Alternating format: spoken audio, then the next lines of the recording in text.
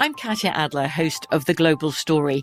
Over the last 25 years, I've covered conflicts in the Middle East, political and economic crises in Europe, drug cartels in Mexico. Now I'm covering the stories behind the news all over the world in conversation with those who break it. Join me Monday to Friday to find out what's happening, why, and what it all means. Follow The Global Story from the BBC wherever you listen to podcasts.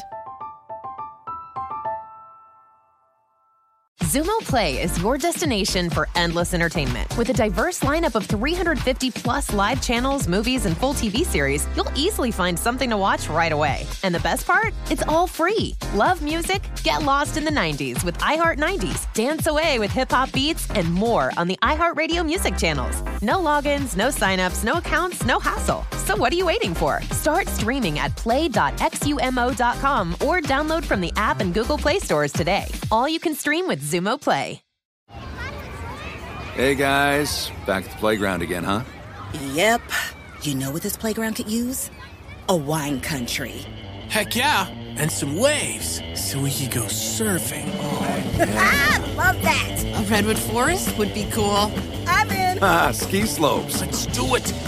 Can a girl go shopping? Yeah, baby. Wait! Did we just invent California? Discover why California is the ultimate playground at visitcalifornia.com. The 2024 presidential campaign features two candidates who are very well known to Americans. And yet, there's complexity at every turn. Criminal trials for one of those candidates. Young voters who are angry. The Campaign Moment podcast from the Washington Post gives you what matters. I'm Aaron Blake, and I'm covering my 10th election cycle. My colleagues and I have insights that you won't find anywhere else. So follow the Campaign Moment right now, wherever you're listening.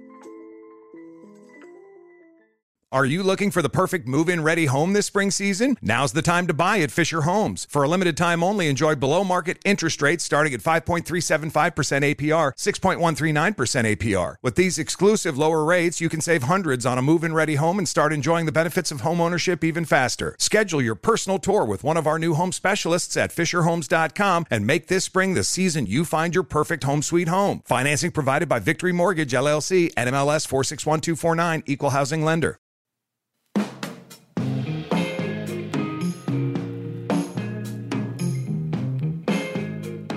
Sammy J, and welcome to this week's episode. Not only is this week's episode so special, but it is our season finale, guys. That is crazy to say. This week, we have NBA All-Star and mental health advocate Kevin Love. We talk about his basketball career. We kick off Mental Health Awareness Month by talking about his mental health journey from his anxiety and depression. And we also have a special guest appearance coming up in this episode. So stay tuned. As always, I cannot wait to hear your feedback, and I look forward to seeing you next season. Thank you for coming on my podcast, Kevin. That is crazy to say. Thanks for having me. This is, I'm glad we got all this figured out, and now we're rolling, huh? This is great. I know. I like your hat. Are you a Yankees fan? I have been a longtime Yankees fan, mostly because of Derek Jeter. But also I have an apartment in New York now, lived in... had most of my off seasons in Los Angeles. Summers we typically take to travel around, but the last 2 summers I've been in New York. So I'm trying to, I guess, become a New Yorker by wearing this hat. But I've been told that it takes you at least 10 years to actually be able to call yourself a New Yorker. So I'm on my way, but I'm still, I guess, at a very youthful stage in this. So. Well, my cousins call themselves New Yorkers, and they've lived here for 2 years, so you can call yourself a New Yorker. Okay, I'm an honorary New Yorker, so. I think so. Wait, so where is your favorite place in New York? Like, what area? Because I live here. Oh, so I really, really like downtown. I feel like, especially in Tribeca or the West Village or Chelsea or Soho, just because it feels like, even Dumbo as well, you feel like you're almost, in Europe in some places. Like it just feels like you're in a lot different place that you would be elsewhere, especially domestically here in the States. So I just love the culture. I love the diversity. I love, the people, the food. The list just goes on and on. It's just such a great culture and really strong place to feel like you're a part of. Even like I said, in my second year having been here. See, I want to go to California. You should. That's where I'm at. What's holding you back? Just go. Oh, trust me. College is a few years away. My dad actually went to UCLA. Oh, amazing. There you go. Look at this right here. I know we're not doing the whole video thing, but I have my UCLA hat right here next to me on my desk. So always keep it close to me. Well, not only are you my first NBA All-Star, but you're my first athlete on my podcast, which is very exciting. Again, I feel honored. Likewise. Thanks for having me. So tell me. I'm probably the tallest as well, right? So that would. You're 6'10", right? I'm 6. Well, that's contract height. I'm probably about 6'9". Yeah. Okay, so I'm 5'2" on a good day. Okay. I'm always curious. Do you remember what age you were when you reached 6 foot? What age was I when I reached 6 foot? I think I crossed the 6 foot barrier probably when I was going into 7th grade. So I was like 12 or 13 at the time. I only know that because we had our nationals was in that year for basketball was in Memphis, Tennessee. And they had, a lot of the tallest players there. And some of these kids, it's crazy when you're 13 or 14 years old, they're hitting their growth spurts, and people that, will go through high school and be tall. And after that, they don't play anymore, but they're 6'5", 6'6", 6'7". I mean, it's really, really crazy to see across the country how many kids actually reach that size. It's wild. How many times a day do people comment on your height, do you say? A lot, but in the circles I run in and the friends that I have, I'm fortunate to not be, sometimes do I wish that I had a few extra inches in my height to help me with my sport? Of course, but I actually enjoy being at the, kind of league average or slightly above, because then I don't necessarily stick out like a sore thumb. I can still navigate and get my way through public and not have to, worry about that sort of thing. Mm-hmm. And I can actually still fit in an airline seat, which is nice. So that's lovely. Yeah, it's lovely. It's the little things in life, right? So that's a huge, huge thing for me. Some clothes fit me, some clothes don't, but luckily you make it work. I cut the sleeves off and, I have a short sleeve shirt. What's the big deal? See, it's perfect. Yeah. It's perfect. So how have you been amid COVID-19? Are you staying home, staying chill? Yeah, staying home, super chill. If you've ever gone on any of my social platforms, you've seen my dog, Vestry. She's like the best thing ever. I got her last year. My girlfriend, Kate, and I, we got her last year when I was hurt. So I had some time to be at home a little bit more, spend a little bit more time just here at my house like I have been throughout COVID-19. So, I've been able to develop it's such a funny thing. Like it really is man's best friend. Dogs are really man's best friend. She's like a little human. She's a Vizsla, so she's a Hungarian hunting dog, but they call them the quintessential Velcro dogs. So she just wants to be right next to you, whether she's eating her meal, whether she's chewing on her bone, whether she has her toys. She's either doing that, playing with you, or laying on your chest. So it's like a ultimate anxiety medicine for me, but also for my job, I'm sweating, making sure that I'm getting exercise. I think it's huge. Doing this type of stuff, like virtually making sure that I'm communicating. Sometimes it's, I'm sure you guys have dealt with it too, like super hard to get a grasp of, because even Zoom, I hadn't Zoomed until 3 weeks ago. And my school does Google Meet. It's right. And I hadn't done, what was it? I hadn't done Skype in 10 years. Who does Skype? I think it's I'm sorry, Skype. I think it's overrated. Right? I mean, I was like, I came through clearly, but I'm like, okay, now I have to figure out Skype and these IG lives. I keep sending I want to connect with you. I want to connect with you. I want to connect with you. I go and I come back and I'm trying to get through IG lives stress me out so much because you're just talking to yourself. Yeah. And then there's the delay. The delay is horrible. And that's a big thing for me too, is having to turn the camera around now, because I'm always shooting outward, and now I have to turn it in, and you actually have to talk and look at my face and keep this conversation going. So it's a funny time to navigate, and I'll keep using that word, but coming out of this, I imagine in the way that we interact, will all change in a very, very big way. So in that, it's going to be interesting to see the tools and the things that come out of it from this perspective. Yeah. You mentioned working out. How are you doing that? I am very fortunate because I first of all, I love where I live. I'm in Cleveland, Ohio.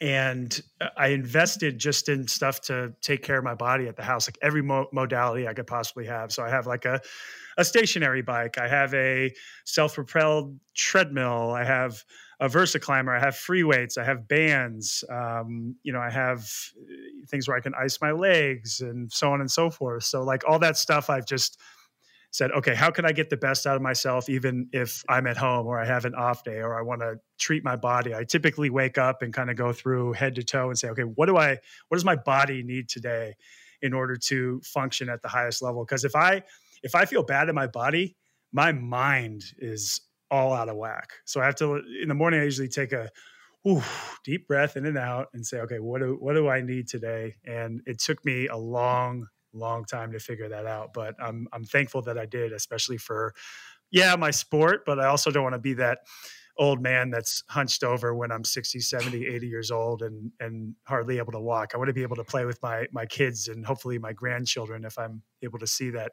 old age to, be able to be very active. And today, did you meet with the team for the first time? Is that what I heard?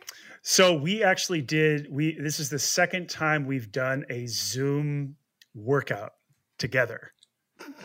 How did that work? No, it actually, what was unbelievable was after the first one, I called our head strength coach, Derek Millender, afterwards, and he was the one who set it up. And I said, I'm in. And we, got about 2/3 of our team on there. And I thought to myself, God, how is this going to work? Like it's, we're going to have all these people talking. We're going to try to have music on. We're going to be trying to do our exercises. But I called him afterwards and said, that even went better than expected. That was great. So everybody was basically saying, let's do it again. So we set it up for Tuesdays and or the workouts. And then Thursdays, we actually have yoga together as well. So we're finding ways to not only, stay connected, but to stay in some kind of shape. So if basketball does then resume, that we won't be so far behind the 8 ball. We'll be able to get back into it, hopefully as seamless as we can during this time.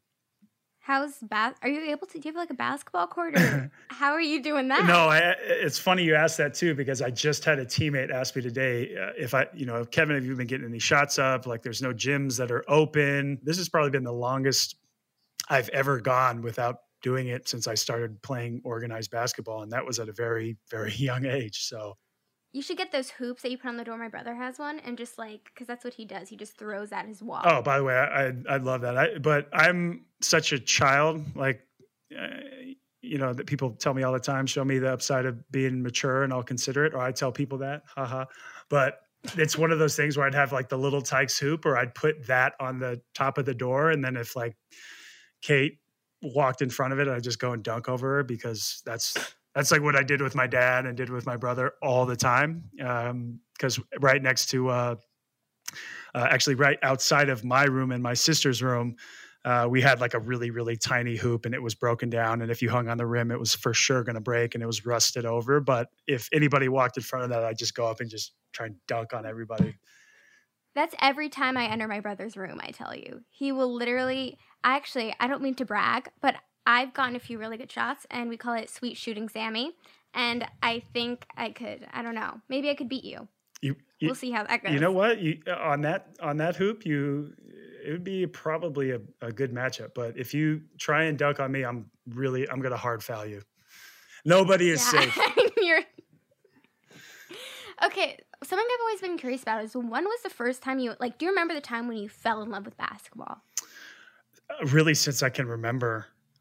My dad, he was he went to Morningside High School in Inglewood, California, and he was an All-American there. He was a 2-time All-American at the University of Oregon, and was the 9th pick in the draft by the Baltimore Bullets, 100 years ago, 50 years ago. I think it was. I mean, it's almost 50, going on 50 years now. So that's crazy. Crazy. So basketball was always in my blood, and I think naturally, if you have a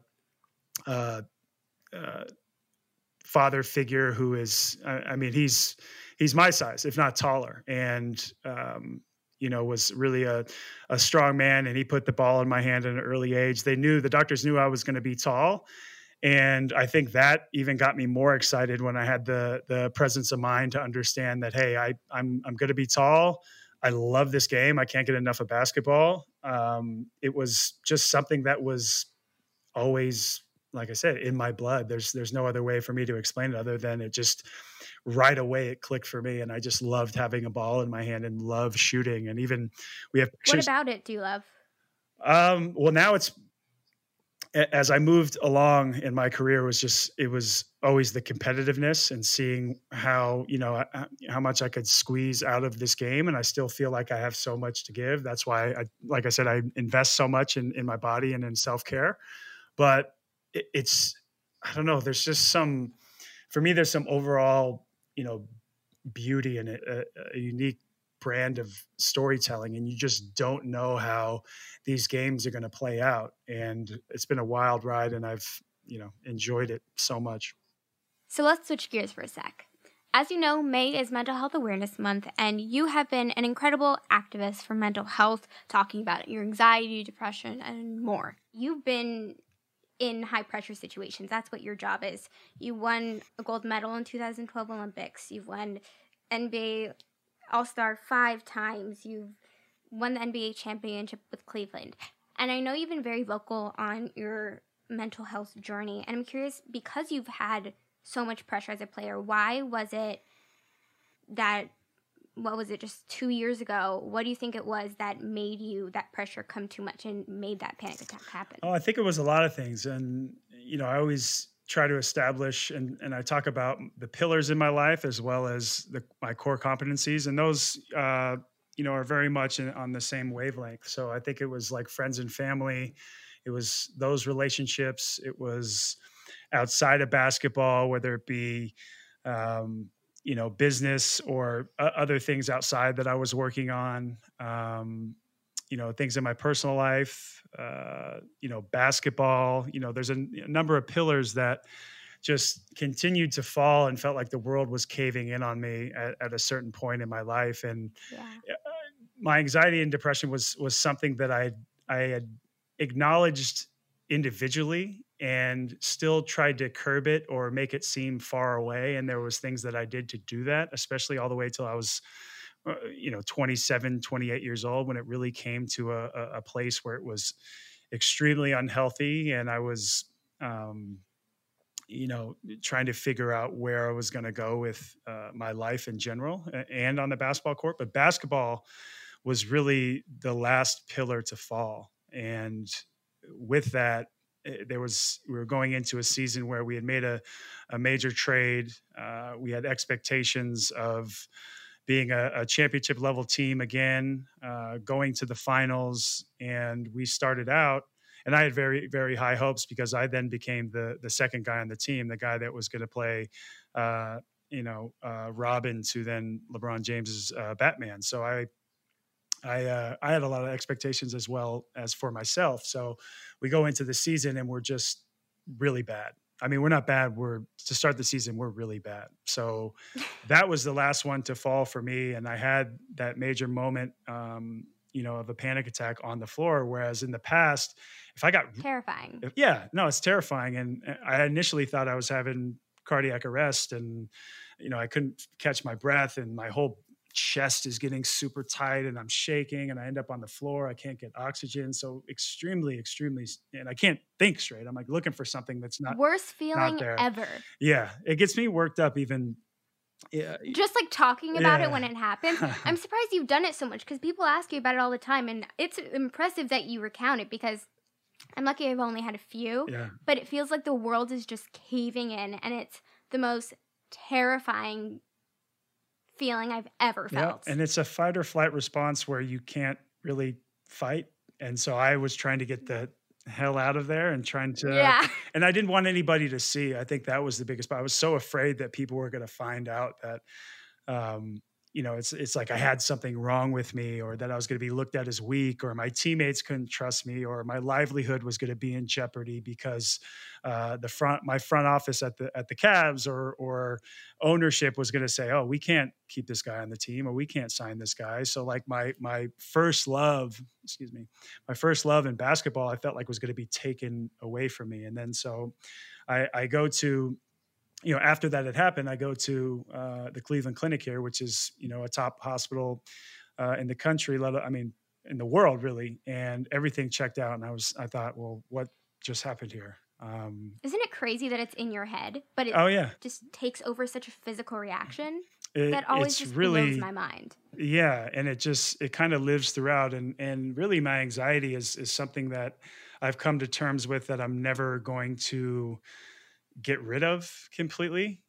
I hope in the future that we'll continue to have research and tools and education that'll further that conversation as well as beating down the stigma. But I don't think that it'll ever go away for me because it just kind of lives. I know you can't see me on here, but lives in the pit of my stomach. And I've just had to continue to try and change my relationship with it. And the biggest thing I did for myself was look myself in the mirror after that episode and say, okay, I've come this far. I need some help. So I started my cognitive behavioral therapy, and I started. That's what I do. Yeah, I started seeing my therapist 2 days later, which was really quick. But so many things happened. It actually got a lot worse. Not a lot worse, but it got worse before it got better. And I think telling my story, and I always say, only by admitting, who you are, do you get what you want. Only by sharing and just like playing all my cards and living outwardly, did I then feel like, okay, I feel liberated. I feel more empathetic. I've become a better listener, but I also feel, and I know we'll talk about this in terms of COVID-19. I just feel like I'm part of something bigger. And the community, I didn't realize until I started reading and absorbing people's stories and listening that it's like the pandemic that nobody's talking about. It's crazy. Like the numbers have trended in such a really, really tough, into a tough area for so long. And they just keep trending in the wrong direction. And so when you got back on that court right after that happened, were you nervous? Were you hesitant? I was most scared of that I was going to get outed by teammates or, people that worked at, on the coaching staff or, our training staff. I just kind of tried to play it off as best as I could because I felt I needed to hide it. And while people, had some of my close friends and even my teammates at the time had some sort of idea that I was really going through it at that time. They didn't know to what extent and or even have any idea of how far it had dated back. So there was a lot of things that they didn't know. And I was happy that I was able to keep it that way until it came a time where I was just, ready to not, live in the shadows, because that's not the type of life I wanted to live. Yeah. For years, professional athletes have worked with sports psychologists on the mental aspect of the game, and there's never a stigma with that. So I'm always curious why there's a stigma with just therapy in itself. Yeah, that's such a great question. I think because for some reason it's taboo when it then comes to anything outside the realm of sports. I really don't know why that is, but you got to work out your body, so why not work out your mind? Yeah, exactly. And if I've seen how chronic inflammation has hurt even my father, hurt people close to me, like as they age or get older, and that can really affect the brain. I think there's such a weird detachment issue that we can't decipher between or accept that treating your body and your mind in the realm of sports is okay, but outside of that you have it's like one of those things that you have a tail, or you're different, or you're weird, or there's something wrong with you. It's like, no, you should actually feel empowered to do so and understand that, like, if you kill your body, the mind will die, and your mind is so powerful. You're bettering yourself on and off the floor. And if one is going to affect the other, and it's a constant balancing game, but you're going to be so better off for having done so. And I think it's part of the reason is, as at least professional athletes were looked at as superheroes. Oh, they can't get hurt, but nobody's immune to depression. Nobody's immune to anxiety disorder. You're people. You're a human. Exactly. And what we're working on at my fund is like early intervention and research in those terms, because I think the younger demographic and that next generation is going to be incredibly key, in order to, move us forward. And nothing robs us of more human potential than I feel like mental illness. It's just, it's unbelievable. I agree. Yeah.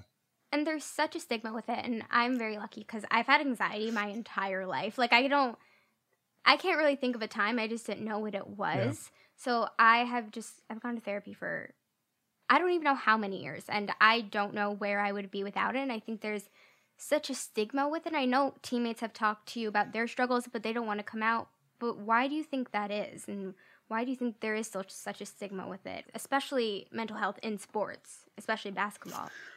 Because I think one of the reasons is, and it's such a ground level way of thinking, but I think it's like giving your opponent an edge. It's so simple to say that, but I think exposing that, you almost feel like you're out in the wild and you're vulnerable, right? Like you go down on the food chain and people are going to know these certain things about you, but also a part of it too is, guys and men and women are looking for contracts, or they're looking for the next thing. And they feel like if people know that this is a part of them, that, they're going to be looked at differently when it comes time to, get to the next contract and be able to feed their family. But like I said, do you think that actually plays a part? I don't, unless a lot like, these, conversations, from, you want to talk about my father's era again, it's like they grew up thinking that, and they were celebrated as people that, oh, I'm beating my emotions into submission, and you don't talk about that. And that's just not, man up. Yeah, that man up. That's just not something that we do. And that was, I mentioned in my article that I wrote that it's almost like it's a learned thing. It's like a playbook growing up. I know. It's like a playbook, but while they're, how long did it take you to write that article? It took me, I remember when I decided I was going to write it was when I just didn't want anybody else to share my story or tell my story. I wanted to be in my words, and I wanted to expose it the way that I wanted to do it. And I wanted to tell my truth in a certain way. When I was, doing my research, after every practice and after a game, if you lose especially, you're bombarded with questions. And I remember someone asked you and you're just like, we sucked. So like, how does that play into your anxiety and mental health? Because I don't know if I could just be bombarded with cameras and microphones and being asked about how you just played when you're still in the heat of it. Before I went to Cleveland, and there were so many expectations, and it was a media frenzy, it was a circus a lot of the time. And it was like a soap opera. It was a reality show. So it was great to understand that when I got here. And then I read a book, the 4 Agreements, where it was, I've heard about that. Yeah. Be impeccable with your word. Don't take anything personal. Don't make assumptions, and then always do your best. And just reading that book, it was like, oh, if everybody can do that and see that from all sides, and you can accept that likely won't be the case, but if people are generally can live by some of those rules, like you're going to be better off. So I try to be impeccable with my word when I speak to the media. I don't make assumptions. I don't take anything personal if they talk bad about me. And then I just always try to do my best and let the chips fall. I mean, it's a pretty simplistic way of thinking, but I think the book has a very clear and concise way of making you understand that. From BBC Radio 4, Britain's biggest paranormal podcast is going on a road trip. I thought in that moment, oh my God, we've summoned something from this board. This is Uncanny USA. He says, somebody's in the house, and I screamed. Listen to Uncanny USA wherever you get your BBC podcasts, if you dare.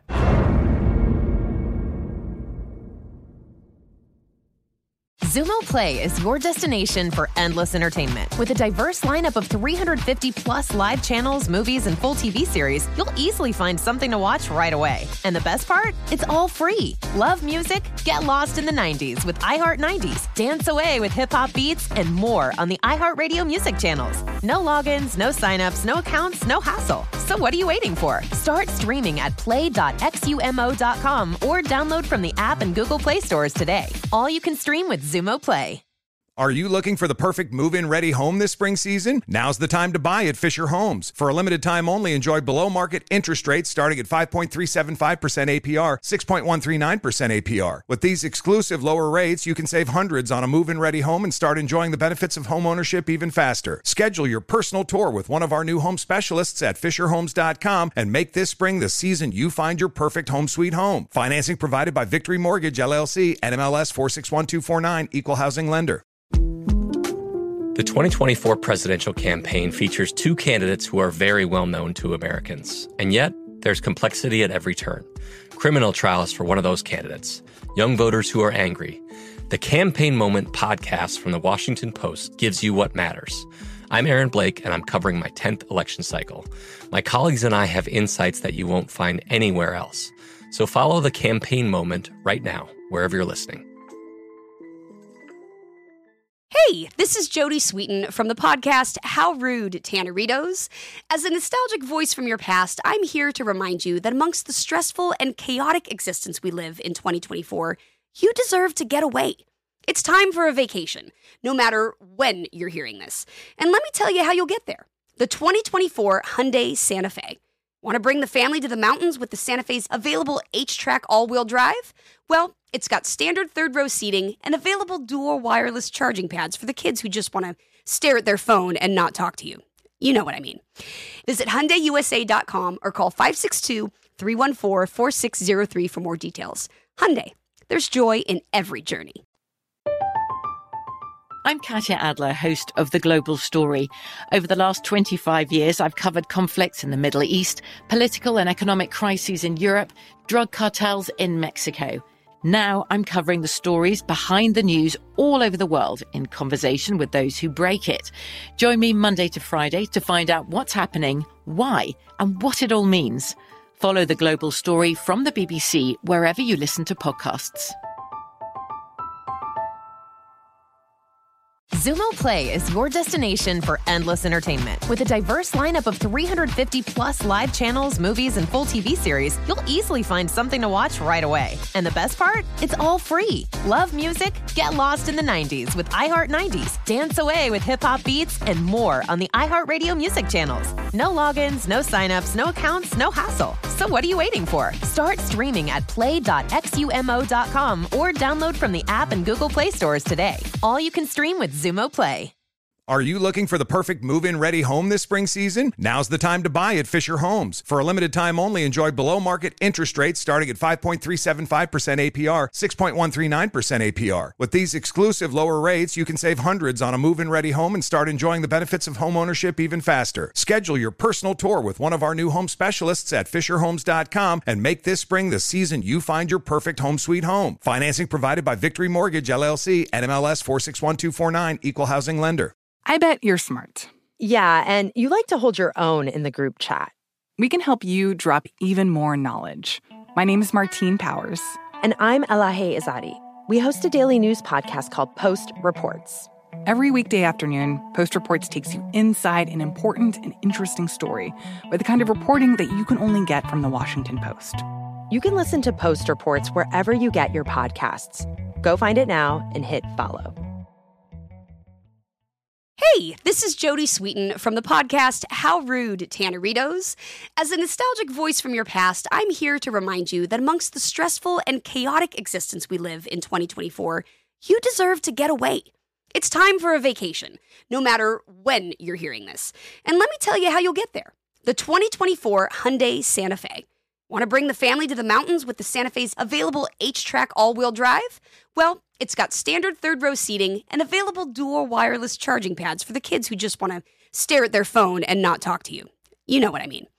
Visit HyundaiUSA.com or call 562-314-4603 for more details. Hyundai, There's joy in every journey. I think this is a point where we should talk about toxic masculinity because there's such a stigma with that. And I'm actually really excited because I don't know if you know, but this is our season finale. Oh, wow. Look at this. And it just I'm keeps so honored for you're me. here.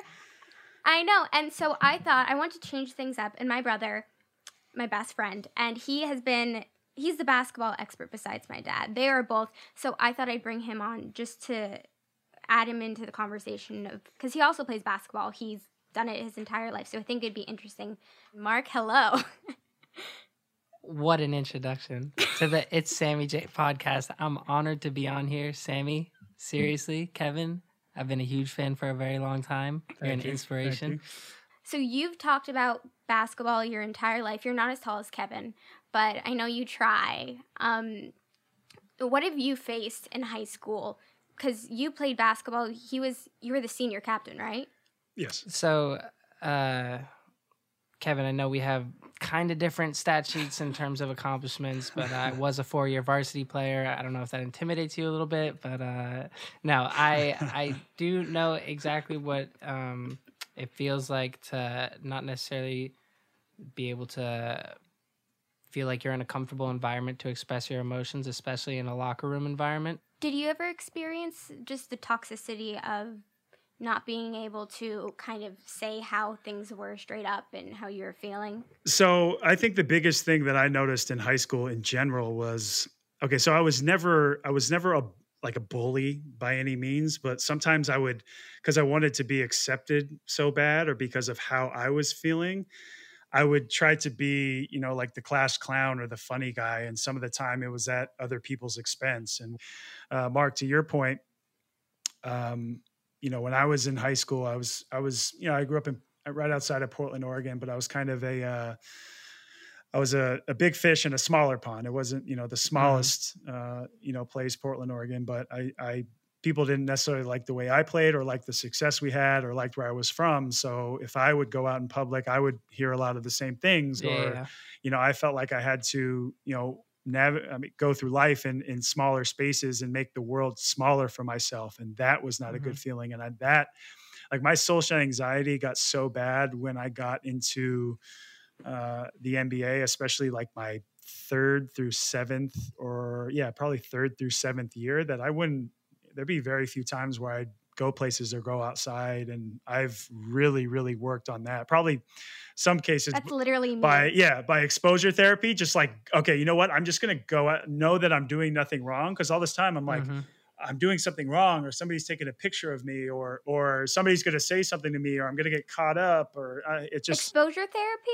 Oh my goodness. The hardest thing I've ever had to do. Yeah. Well, I think a lot of nowadays, and I'm sure it's amplified the further you go from high school. I was being recruited for college ball, but didn't end up playing. And then to the NBA, I'm sure that attention, that pressure amplifies. And with social media nowadays, there's an expectation for middle school hoopers to be posting highlight tapes.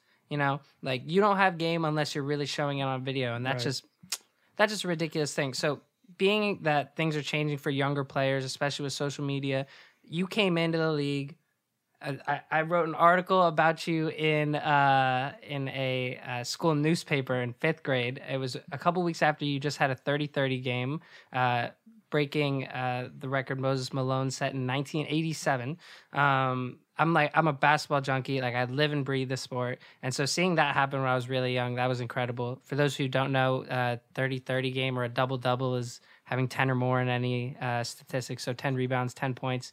Kevin had 30 rebounds. I think it was 31 and 31. So how did it feel to set such high standards for yourself at your third year in the league and you're having a 30-30 game? Like how does that feel? Yeah. How do you feel about the future going forward? Yeah, no, I felt very good about that because that was the year I had made my first All-Star game. And I believe I was 22 or 23 at the time. And I felt really good in my game and started feeling really comfortable with expanding it in a game that has changed even radically since then. It's become so much pace and space and shooting the 3 ball and getting the shots, getting more shots up and get scores in the 120s, 30s, and 40s. But no, I felt really, really good about where my game was at. And even just speaking of anxiety or even melancholy, depression type feelings, I read a book called Lincoln's Melancholy, where Abraham Lincoln, his depression drove him into great things. And I think my anxiety to, have to be in the gym and living out of, in some cases, a lot of it was fear, but I channeled that. And thankfully I channeled that in such a great way that a lot of great things happened in my basketball game. And as a product of that, the world started opening up, but now I'm so much less fear-based than I used to be. Right. But I think that while that drove me into great things, that was also something that was really self-limiting. But this that was really the start of big things that had happened for me. That was when in Minnesota, that was when you were the number one guy. Oh, yeah. Like that was a big bulk too. I had like 25 more pounds on me. I was freaking out. That was a big moment. You were coming out with the big outlet passes. Oh, yeah. Ooh. But for me, seeing you go from 30 games, number one guy in Minnesota, you're playing with Westbrook at UCLA. You talk about how anxiety may have driven some of those performances, but I'm curious. And a lot of players are really bad at, changing roles with playing with different guys. You played with Kyrie, LeBron, number one guy in Minnesota. You're the veteran guy on Cleveland now. You're with Westbrook at UCLA. How have you been able to change your roles so fluidly in the league when so many guys get caught up with ego or money or whatever it may be, and they just can't mesh with other guys? Yeah. And with having anxiety as well. Yeah. Like that's change is hard enough. Yeah, I think it was just a part of my overall growth. I think that the hardest transition I did was going from Minnesota to then Cleveland and becoming the third guy with two, unbelievable generational type players. So I think the hardest thing was, I think once I looked internally and had to pass the mirror test for myself, it was more. Okay, I had some bad habits that I needed to then get rid of. And this is the first time I really had to sacrifice part of my game for the better of the team. And I didn't know what that meant. So the learning curve was a little bit, different than it would have been on a team if I was still going to be the number one guy or even the second guy. Right. So I really had to change my game. Like I wasn't really playing inside basketball anymore. Where that was my bread and butter, and the game was changing. Whole life. Yeah, exactly. My whole life had, you play inside out, but it took me about just, probably of playing together 6 to 8 months. And then I really started to get it and then in 2016, we ended up winning the championship and had a couple all-star years after that. And the rest is history. But that was just for the overall growth process was extremely important for me. And off the court, I felt like I had kind of seen everything. And in a way, almost, pretty much done everything with so much basketball left to play. You made the transition so effortlessly going from rebounding 4 to a stretch 4, being able to shoot threes. Because you look at like 2015 and what Steph Curry did, and you really look at like who influenced basketball. Guys like Trae Young, Lonzo Ball, LaMelo, all those younger players. They wouldn't be here without Steph. They wouldn't. They were like, he could shoot anywhere and it's almost automatic. Yep. That's incredible. So how do you think the NBA is going to evolve in the future? Well, it's crazy. We looked at a stat this year where in the last 5 years, post-ups, if you just look at post-ups, they're down 50% in the last 5 years. So, four men and 5 men are stepping out and shooting threes, whereas I grew up watching 90s era basketball where, you run down and you just throw it into the big and then you play off of him. Whereas it's more like, okay, space the floor. Your 1, 2, and 3 come down, they make a play, and you just kind of see what happens and try to get the pace. The pace is crazy. The pace is what's crazy. But I think, Steph changed the game. And then a guy that I grew up I love to watch him and he retired last year, was Dirk. And he was 7 foot tall. He was European. He had that major influence in that regard, but he just stepped out and was that guy playing all everywhere on the floor, but coming down in transition, shooting threes, playing off the dribble, step back, shooting threes. It was just, for me, that changed the way I looked at where the game was going. And fortunately, I had a dad who played, and he could really shoot it as well. But he goes, you got to watch this type of guy, because this is, he had the foresight to go, okay, this is what the future is going to be right here. Right. And because you look at that kind of person and that kind of player, and it's like a unicorn, and there's so much more of that. And it's so valuable. I'm being, yeah. Okay, I could talk to you about basketball forever. As you can tell, he likes basketball. I have one. I'll leave you with one more question. You're depending on the end of this question, you were or you are a Game of Thrones fan? I am. Well, I was until maybe the last season, but there we go. I am. I'm a Men of the Night's Watch. I'm a fan. There you go. And I know you are too. I remember a press conference so vividly of you being like, "I got Game of Thrones on." I remember that was, I gotta go. That was an Atlanta series, I think, but that was funny. Yeah, that was funny. What'd you think of how the series ended? At the end, it was just kind of how they, people's storylines got cut, everything got merged together. Like, sorry, spoiler alert, but like Bran to then end up being the king, and like, come on, Bran the Broken. Yeah. Are you gonna watch the prequel though? Oh, for sure, because I'm really into that as well. He's been trying to get me to watch Game of Thrones, but I haven't committed. Yeah, what you do is But hearing from the ending, I don't know if I should. You have to get through the 8th or 9th episode where it's Sir Ilyn and the whole See, here's the thing. You just go. That's when you're like, oh, this is a different kind of show. Oh, this is a different kind of show. Here's the thing. I'm scared to try a show where the ending is awful, because How I Met Your Mother scarred me. Controversial, not really. That I don't want to watch another show if the ending is. See, I personally love when it doesn't always end the way you want it to. So it kind of. Did you like the How I Met Your Mother because ending? I like to be taken to all levels of emotion, and that it takes me, stabs me in the side, and I'm just like, they kill off the mother. It is. Hold on. It's called How I Met Your Mother. It's a running joke in our family about people and how we can judge their character based on whether or not they like the ending of the How I Met Your Mother series finale. Kevin, why did you say that? This has been a great conversation, and all of a sudden we just talk about the ending. Yeah, sorry, I blew it. No. It's okay. Nobody's gonna like me. No. So, thank you, Mark, for coming on my podcast. Thank you so much for having me. I have a few more questions for you, Kevin, quickly. Very nice to meet you, Kevin. Hey, nice to meet you too, buddy. Kevin, you've had such tremendous success, and you've also been through a lot. What would you tell your younger self? Oof. Speak your truth. Speak your truth. I do wish I could, if something that I need to do, and a project that I need to do is write something to my younger self, like what I would tell him, because he was. Could be a book. It could be a book. It very, very well could be a book. I mean, it's. I don't know, had I had the presence of mind at that age to just either take a breath or know that, everything's going to be okay. Because I had a crisis of hope, and I think at that level. Do you have anxiety then? That's at the root of all anxiety and all depression.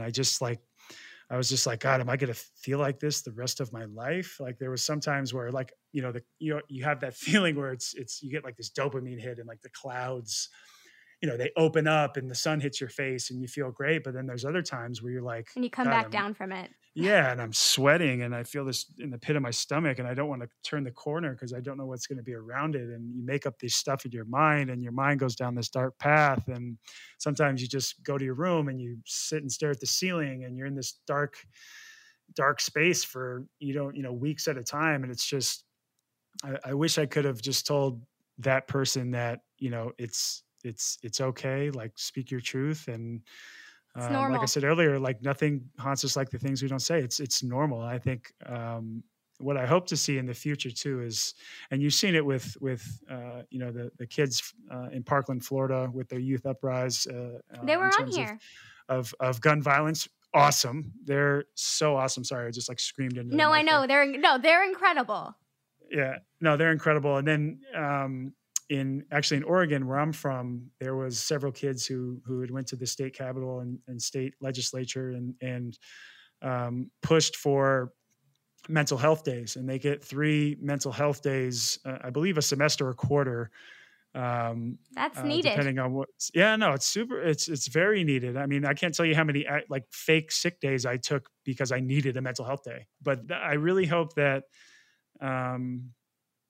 kids in high school or even college, undergraduate, can see the type of power that they have in their words. Because I think, if they speak up and they come out in numbers, because there's strength in that people will listen.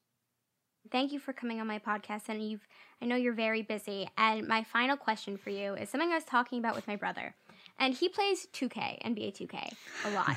And I was wondering, do you ever play yourself in NBA 2K? This is gonna make. Because I know some people do that. Yeah, I mean, if I have a choice, that's like the narcissist in me, is to be like, okay, I'm just gonna see how many points and rebounds I can put up. But typically, if I get to pick like teams from a different era or some of the best teams ever, I'll typically pick them and then just like try and win at any expense. Because I remember growing up, I had a lot of I was a really sore loser until I had to like learn to not be so crazy in that, but still be super competitive, just not let anybody see.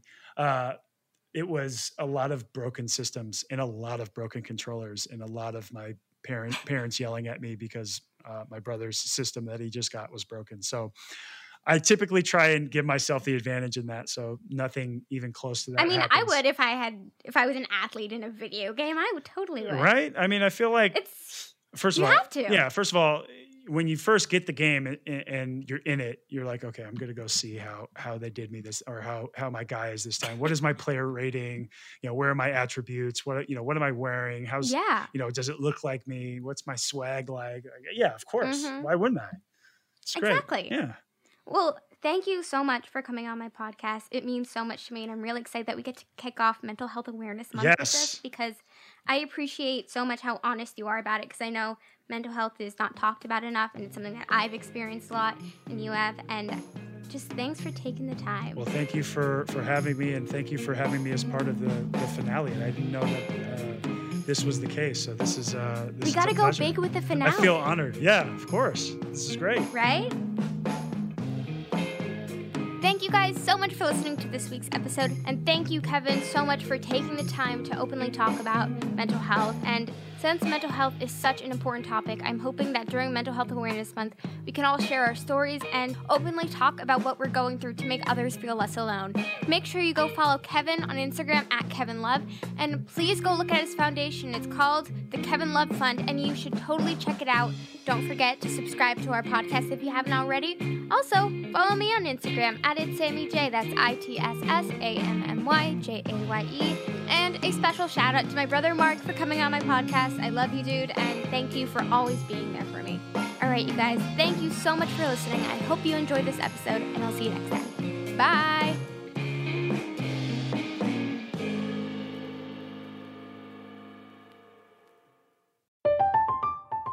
I'm Katya Adler, host of The Global Story.